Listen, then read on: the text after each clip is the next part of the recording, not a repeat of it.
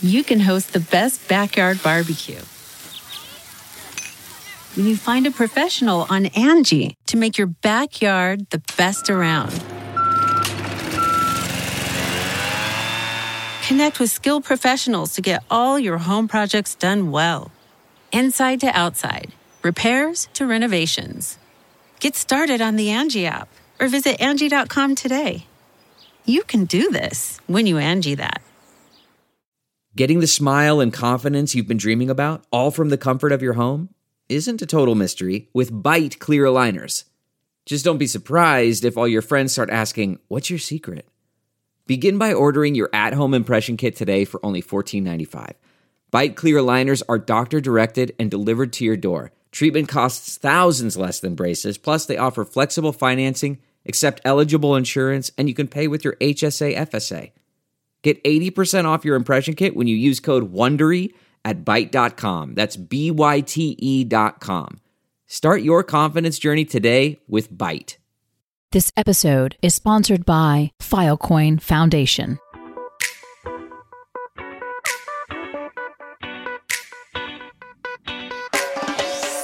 This is the Hash Podcast. Stay informed with the latest on Bitcoin, ETH, the metaverse, Web3, and more. All on the Hash for your ears. You're listening to the CoinDesk Podcast Network. Hello and welcome to The Hash. I'm Adam B. Levine, your Zach Seward for the day, and I'm joined by Jen Sanasi and Danny Nelson, CoinDesk's managing editor for data and tokens. Jen, it looks like we're talking about Gary Gensler again. We are talking about Gary Gensler again. The SEC is considering reopening a proposal from last year that would target DeFi platforms as exchanges that need to be regulated. So you'll remember in January 2022, the agency proposed expanding the definition of exchange to capture a broader swath of trading activity in the US. The industry responded to the agency again last year when this was first proposed, calling the initial proposal an overreaching power grab with not enough clarity. Surprise, surprise. We keep hearing that same description in response to almost everything the SEC does, but no real response from the agency. Danny, I'm going to kick this one off to you first. What do you think of the SEC's move to reopen this proposal? Well, it's really not surprising, and you're already seeing some in the DeFi and decentralized exchange world taking active measures to avoid what they think is the inevitable outcome here, which is to say that the SEC brings the hammer down on DEXs in Solana land, which we'll talk about more in depth a little later. One DEX called Orca has actually pulled out from the US market because probably regulatory concerns.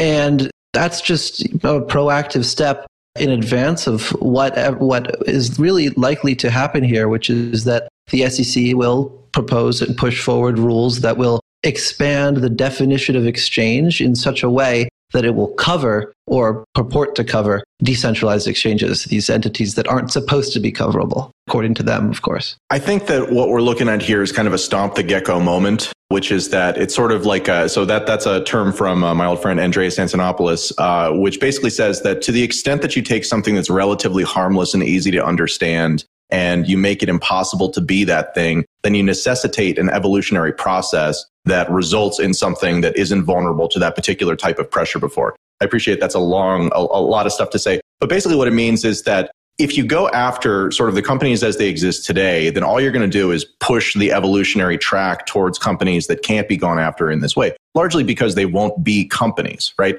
DeFi has sort of leaned on the idea and leaned on many tools that have come from the world of decentralization. But a lot of the projects that are out there really are companies that have a DeFi product where they're operating, but it is a company. And so in that way, it does make sense for the SEC to have some jurisdiction here. But the broader concept is about DeFi. And it's also worth noting that that in this sort of update, they don't intend to actually define what DeFi is. They intend to keep that ambiguous, and that ambiguity really helps them to extend their power as kind of much as possible. So more to say on this, but where are you kind of on this, Jen?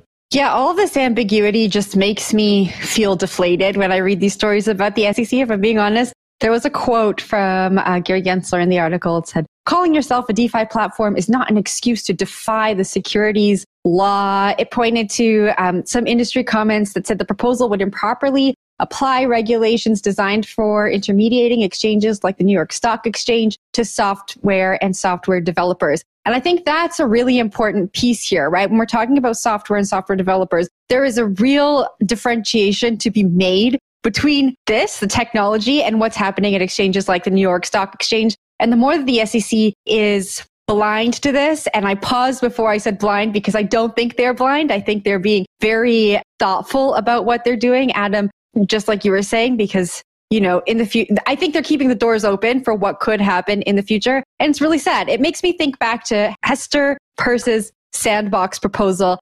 She really said, we need to give DeFi companies the space to actually decentralize. These companies are companies with ideas and products, but if we're not able to give them the space to decentralize and achieve these goals, we're just going to end up in the same place we are, not solving any of these real world issues that we're trying to solve. And that's kind of where I am. I think I saw your hand go up, Adam. While these may deflate you, they honestly fire me up. These are kind of the types of moves that we see out of regulators that really don't have a better option.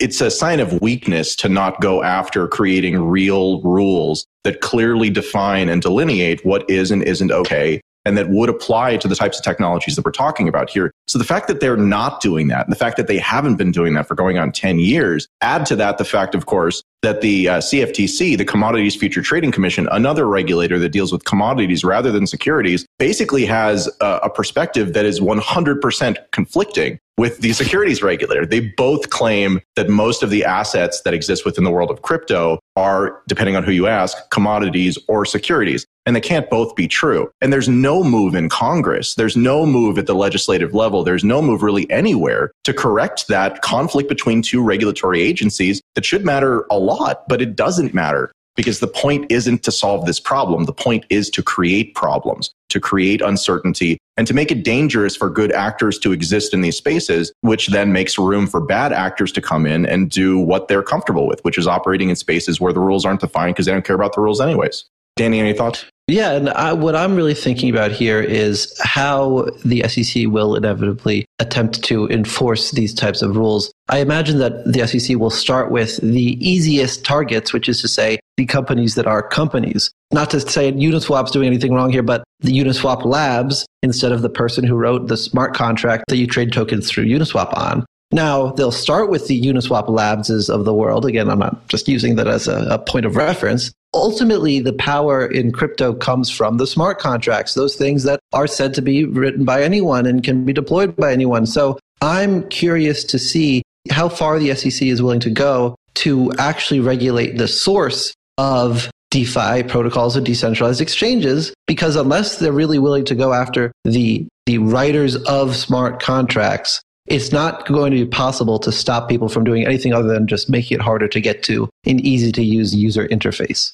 Yeah, I think that there's a story after the break that we'll talk about where I suspect we will return to many parts of this conversation. But for now, let's move on. Next up, more than a decade ago, at the start of the modern era of monetary madness and the cryptocurrency alternative that sprung up alongside it, we were assured by the likes of former Fed Chief Ben Bernanke that the extraordinary measures needed to be taken by central banks at the time, we were told, were temporary, would be unwound, and would not be repeated. Even though balance sheets needed to be expanded, these central bankers told us they would return to zero. In hindsight, that is not true. New data releases from the biggest central banks out there show that the latest round of acting like it'll all go back to normal is now over. And as liquidity problems slowly simmer across the global financial system, we're at another moment where a number go up is likely, except I'm talking about the trouble that central banks are in and not necessarily just the price of Bitcoin, although that's definitely in play. Danny, I think at this point, it would actually be hard for me to be more cynical about what the people in charge of modern money say and do. Am I being too tough? Well, I don't know who to blame here. Do you blame the central bankers or do you blame the investors who are hanging on to their every word, right? Maybe both, probably both. But let's start with the central bankers. The central bankers are the ones who said, all right, well, there's a crisis. We're back in 2008 now. There's a crisis. We got to do something. We got to prop up the system or the system will fail. The solution was things like quantitative easing, putting a whole lot on the balance sheet in order to buy assets that no one else was willing to buy so that things wouldn't completely fall apart. And it worked. The problem is the investors of the world, Wall Street and all the banks, got so eager to drink that sugar water that they weren't willing to agree to the central bank ever stopping those types of things. And that's really what we've come to in this situation, this weird situation where investors get so antsy every time central banks try to take their foot off the gas pedal that markets start to titter and things threaten to fall apart. I don't know what the solution is to a problem, to a solution to a problem that is entirely the central banker's own making. Adam, you've made me just question my whole existence when I read the stories that you bring to this show. I read this and I was like, does this mean anything actually, right? So when quantitative tightening happening, that's like when we saw the destabilization of risk assets. And now we see, especially if we bring this back to the crypto markets, we see these assets rising in price, probably not related to this at all. There's so many other things that are happening. How do you look at this information and actually derive something that means something? Yeah, so I think there's an interesting kind of question about how do you play a game, right? The way you play a game is you understand the rules of the game and then you follow the rules of the game. And if there's somebody in charge of keeping track of the rules of the game, then they also are responsible for making sure everyone is following the rules. The challenge here is that when you're talking about like traders and being like, well, traders are asking for this. Traders are asking for this because it's what they've been trained to need because they don't know how to operate any other way.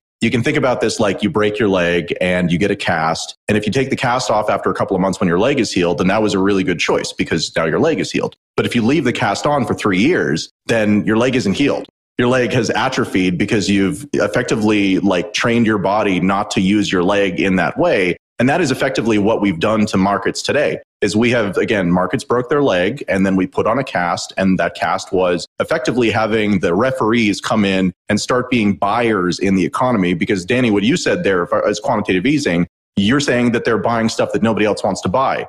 That basically means you're propping up an asset bubble. That means you're keeping prices artificially high because the participants in the system have made bad choices based on the incentives that you set up that now they can't survive anything else. And that's the trap that we're in right now. That's why central banks can't go back to this stuff. Another thing that you mentioned, Jen, is that like the perspective on these stories is really different when I present them versus when other people present them. And it's very, very different. It's because I tend to throw away the extra complicated language that is intended to obscure what is actually on its face, just bad policy and bad decisions that have been made over and over again. And I just say it like it is, which isn't a happy thing to do, but is a kind of better reflection of reality than I've been able to find kind of most other places. So I don't recommend my way of doing this, but it is helpful in understanding at least what's happening most of the time. Danny? So Adam, say it like it is for us. Is there a way out of this situation? There is actually, yeah. The way out of the situation is there's no happy way out of the situation. There are basically two paths out. One path is a continue kicking down the road, which is what is very likely to happen. And that eventually resolves into various types of currency collapses because effectively you keep the stability of the system at the cost of debasing the currency in such a way that you eventually cause people to lose confidence in it. That's pretty much typical of what would happen. There is another path, which is that you acknowledge that the system is like this and you attempt to do a reboot. And that reboot could be done in one of a variety of ways. One of those ways is using a Bitcoin or a gold-backed system, which would then prevent the type of excesses that we've seen here. But it's exceptionally unlikely that will happen because that involves effectively the people who have power over money today giving up all of that power and saying, well, you know what, actually, you're right. We did do a bad job and we're not going to be in charge anymore. And I think the chances of that happening, I would put it almost nothing based on the way the world is going today. So it means that the less happy path is the one we're likely to get. And that is exactly what this story that we're talking about here today, that's what it shows is we're on the path for. So hooray! Hey, this is Jen Sanasi from The Hash. Are you heading to Consensus? Because I am, along with the rest of the Hash crew. If you're there, you have to connect with the Filecoin community ahead of CoinDesk's big event at the Filecoin Network Base from April 24th through April 26th in downtown Austin. Join Filecoin ecosystem contributors for lightning talks on Web3, gaming, developer workshops, and the latest updates on the Filecoin virtual machine. Spanning 3 floors packed with programming and networking opportunities, the Network Base, hosted by Filecoin Foundation, is your go-to spot for cross-chain collaboration and connection in Austin. Register today at networkbase.io/Austin.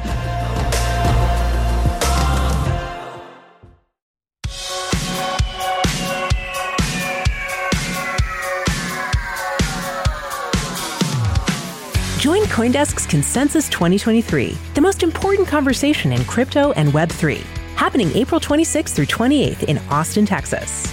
Consensus is the industry's only event bringing together all sides of crypto, Web3, and the metaverse. Immerse yourself in all that blockchain technology has to offer creators, builders, founders, brand leaders, entrepreneurs, and more.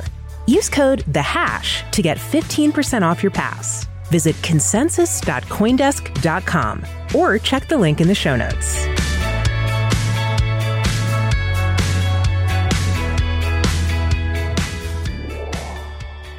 Pew Research Center published its April survey and found that 75% of Americans are not confident that the current ways to invest in, trade, or use crypto are reliable and safe. So just over 10,000 people over the age of 18 were surveyed, and many of them felt that their investments would have not performed as well as they would have liked them to. Adam, I'm tossing this over to you. I'm always very skeptical about surveys, especially when we talk about, people who have heard about crypto. Like, what does that actually mean? Did they just hear about crypto in the news? Did they read that news story and then did they sour on it? I don't know. But what did you make of some of the data that came out in this report? As I've said multiple times so far in this episode and many others, we live in a time of monetary madness. So I think it's totally understandable and forgivable for people to, not trust new things. I think, again, like new things, a lot of times are not necessarily good things. And even when they are good things, a lot of times it just takes us time to get kind of comfortable with them and used to them. Cryptocurrency is still largely a technology that is being used for speculation rather than for sort of the actual tangible things that we think that it will make it valuable in the future. So again, it makes sense there. And then, of course, after the last year or two, again, with the bull market mania and the crashes and stuff like that, like it makes total sense. So that's one side of it. I think the other side of it is that the messaging, definitely, again, like people look to various sort of authorities for helping them understand complicated issues that they don't really want to take the time to build expertise on their own. And cryptocurrency is nothing if not a complex issue that requires understandings of money and kind of everything else. So again, like as we were talking about earlier, the sort of like non-standard standards that we've been seeing coming out of Washington, the increasing politicalization we've been seeing coming out of Washington around this, all of these things are warning signs for normal people looking at these types of technologies. And so I think it's very understandable. And I think that the US intentionally does not assist with that and is intentionally trying to play up as much of this as possible. What do you think, Danny? Yeah, I'd actually go a step deeper, right? So this is a research about the people's views on cryptocurrency, which is a very broad term that I'm going to guess here just is a stand-in for everything to do with crypto, from Bitcoin to FTX to NFTs and everything. What I'm thinking more about is whether people should have trust and reliability in DeFi. And that's a step well beyond what the researchers are looking for here. But I would say that people don't, there's a good reason why people wouldn't have confidence in the state of DeFi, because we see so often things getting hacked, smart contracts getting exploited, all these nitty-gritty details of the code working as intended in a way that the author, the coder, did not intend. So what we really need to think about here is not just what's happening at the Washington level, although that is critical for sure, because if you don't have people trusting in cryptocurrency with a big C, there's no reason whatsoever they'd even think about DeFi. But let's say they get past that initial hesitations,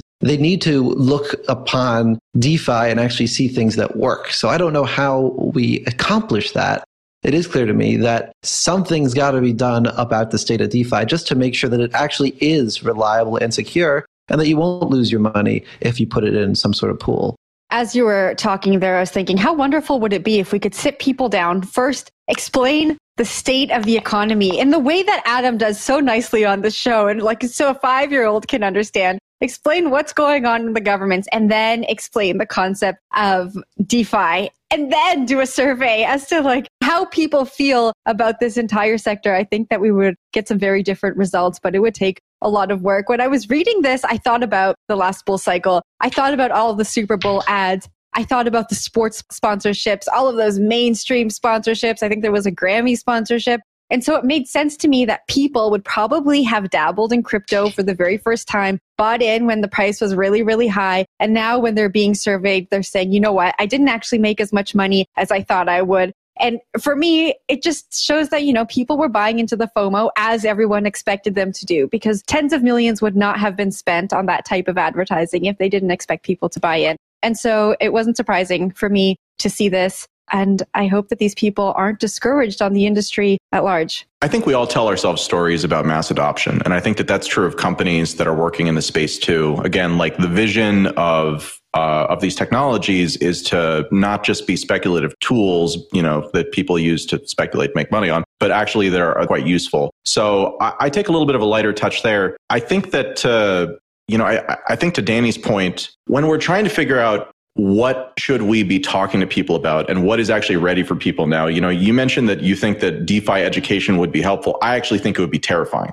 I've been in the space for a long time, and there are a lot of risks that exist here. And those risks are a lot of times very difficult to quantify, and they're not necessarily ones that everyone needs to take. So I don't really feel like we need to be pushing DeFi to be ready for normal people. I think we need to be pushing DeFi to be as ridiculous as it can possibly be so that it discovers as many bad things as possible. And that by the time we get to the consumer use case, that those things aren't there anymore, right? We're not like practicing creating the next new casino, which is where a lot of the DeFi stuff kind of originally started. We've figured out how to create, a replacement for all casinos that completely removes many of the problems that are there and also doesn't have the smart contract risk that is implicit with a lot of the stuff that's out there. So I don't think, personally, I'll be happy if people just understand the basic concept of money and literally nothing about cryptocurrency before I'm going to ask people to try and understand the intricacies of DeFi and why they should trust it when I don't trust it. Okay, let me clarify. When I said that people should know about it, it wasn't that I think everyone should just ape into DeFi and then get caught up in a hack and lose their money. I think they should be aware that there are solutions or alternatives being worked on as part of this umbrella of when they talk about crypto and Bitcoin, it's not just price go up, price go down, but solutions are being thought about to some of these systemic issues. We've got one of those signs outside the nuclear facility, days passed since last accident. Yeah, right exactly. Now we're at, I think, 1. There was some Ave urine thing yesterday. So we're at 1. We'll see what happens today. I think we've got one more story today. Yes, we do. We've got the Solana phone. More specifically, I've got the Solana phone. The new Saga device, an Android device from Solana Mobile. This is supposed to be the way to put cryptocurrency in people's pockets, a roadmap to mass adoption, a way to make crypto easier to use on the go. All these things are really important to the future of cryptocurrency and important to the future of Solana, given that it's created a cell phone to let you do it. So I thought that a great way just to bring us all in here was to do something that I've only just done once before. I'm going to try to mint an NFT using this thing live on air. So we're going to see what happens. So First off, just let me walk you through it. All right. So here's my device. It's got Solana engraving there. There it is. Yep. But once you open it up, you set it up and you create a wallet. There's some airdropped funds for easy use. Download all these different applications from the dApp store. And one of them is called Minty Fresh, which is a way that you can take a photo and make an NFT really easily. So I've opened the app. It looks like a little mint leaf. And I'm going to just take a photo of us right now on the air in our back room. All right. So the NFT title will be The Hash. The Hash. I'll just say description. I don't know. Here's what we've got so far. This is what it looks like behind the scenes, everyone. Mint. All right. Now it opens up my Phantom wallet, asks me to authenticate it. I'm approving the transaction. I have to confirm with a fingerprint now for a second time. Now I have to confirm use of fingerprint. All right. Now uploading file. Adding details. Okay, now let's see. This is now the 4th time I have to authenticate with my fingerprint. Now I'm approving it. Okay. Now 5th time of fingerprint. Now 2nd time of approving fingerprint use. Waiting for confirmations. You've minted an NFT. Okay, so here we are. I've now minted an NFT, but the experience wasn't exactly seamless, right? So it asked me to confirm my fingerprint use 6 different times. And the reason why it was doing that was confirming that it had the permission to use the seed phrase that is stored in the secure element of this phone, which is really what makes the Solana phone different from other phones. It acts as an actual hardware wallet because it keeps the private keys on the device in the secure element where other credentialed information is on other cell phones. But to access it, it has to repeatedly ask you. So it's not exactly a seamless experience. I had to very repeatedly do it over and over again. And the first time I tried it actually failed. But let's see if it actually resulted in an NFT. So I'm opening up my Phantom wallet now. All right. I'm authenticating with my fingerprint once again. And I don't know if I got my NFT. Katie, I have a question. No. Well, actually, I think it's there. Yep, it looks like it's there. Yeah, it looks like it's there. It is. Yeah, there you go. Thing. But I Danny, actually didn't get to my phone. A different one called Tesser, which was a misspelling of test, got to my cell phone. So it's a work in progress, okay? Like the user experience is not great. It's a little clunky, but it has big potential. I don't know if I wanted to make a NFT on the go. Well, I just did it. So that's kind of cool, I guess. Yeah, and you did it pretty quickly. Despite the kind of janky user experience, I'm impressed that you were able to take a photo of us and make it an NFT in just like 2.5 minutes. But Adam, I think you have a question for Danny. I think we are out of time, though, so we will have to get to that. We got an extension to talk about this. Oh, well, great. Well, then I am curious. Adam's like, I'm over this phone. Get me off the air. Danny, I'm curious. So I get the secure hardware element, although I have more questions about that than I think we have time for here. But just broadly speaking, do you think that the form factor, is it about just having that secure form factor in a phone? Is it about the app store where you can download dApps? I mean, what's the reason why you think it's really valuable, to the extent that you think that, to have this in a phone form factor rather than something else? Well, here, think of it this way. Let's divorce it from Solana and all that. If one wants crypto to be big, then it has to be accessible. And for it to be accessible, then it needs to be accessible in the way that everyone can access it. That doesn't mean that everyone walks around with a ledger. It means that they have the crypto on the computer that they already have in their pocket. So the idea of utilizing the cell phone's architecture to actually act as a storage facility for private keys, that's trending in the direction that crypto is going to have to go. This is the first iteration out of Solana that attempts to do that. And it's clear to me that it's not the experience of accessing those keys is not yet ironed out. It takes a while to get this right. But it's an attempt, and I have this weird looking NFT now that cost me 50 cents to make of you beautiful people on air. So let's see if I can I can't blow it up for everyone to see, but here it is once again. And I will say, there we go. If you want to hear my thoughts more in depth on the Solana phone and all things, you should definitely check out Carpe Consensus, my podcast, where I love to go on rants, much more colorful than this one. All right, Danny, this is a yes or no question. Is it worth $1,000? I'm an iPhone user, and this is an Android device, and therefore, by default, no, it is not. All right. But that's simply because I'm an iPhone user. All right. Well, I look forward to seeing the phone at Consensus. You can check out the hash at Consensus. We have our very own stage, so come check us out. That's the hash for Friday. I'm Jen Sanasi, Adam B. Levine, Danny Nelson. Wonderful seeing you. Have a great weekend. You've been listening to The Hash on the CoinDesk Podcast Network. We would like to hear from you. If you have any questions or comments, please reach out to us at podcasts@coindesk.com, subject line The Hash, or leave us a review on your favorite podcast player. Thanks for listening.